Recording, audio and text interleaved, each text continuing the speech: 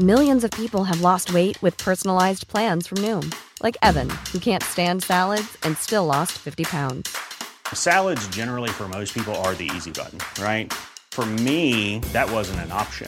I never really was a salad guy. That's just not who I am. But Noom worked for me. Get your personalized plan today at Noom.com. Real Noom user compensated to provide their story. In 4 weeks, the typical Noom user can expect to lose 1 to 2 pounds per week. Individual results may vary. Ang endgame ng pandemic ay dependent sa effective na bakuna.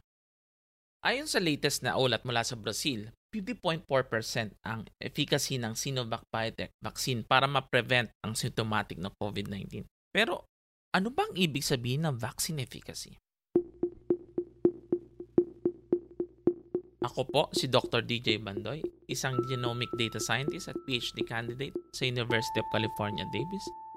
At ito ang COVID Corner, ang inyong explainer sa latest developments about COVID-19 pandemic. Ang topic natin for today, vaccine efficacy. Ano ba ang ibig sabihin ng vaccine efficacy? Ito ay ang percent reduction of disease in a vaccinated group versus placebo or unvaccinated group. Let's illustrate para mas maintindihan natin ito. Kunwari, yung mga producers natin na si Kat at si Carla ay kasali sa isang clinical trial. Yes. Hello. Hello. Si Kat ay kabilang sa grupo ng 10 participants na bibigyan ng vaccine.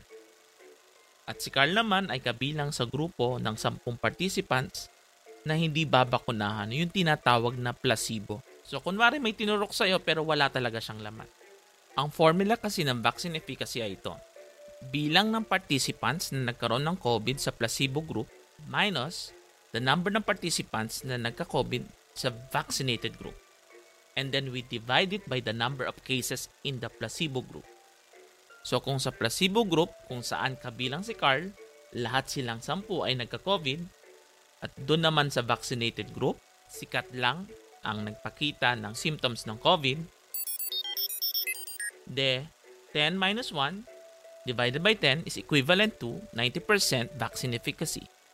Pero kung sa group ni Kat, 5 ang nagpakita ng clinical signs kahit na lahat sila ay nabakunahan, 10 minus 5 divided by 10 equivalent to 50% vaccine efficacy. In other words, vaccine efficacy is an expression of reduction in the cases in the vaccinated group relative to the placebo group.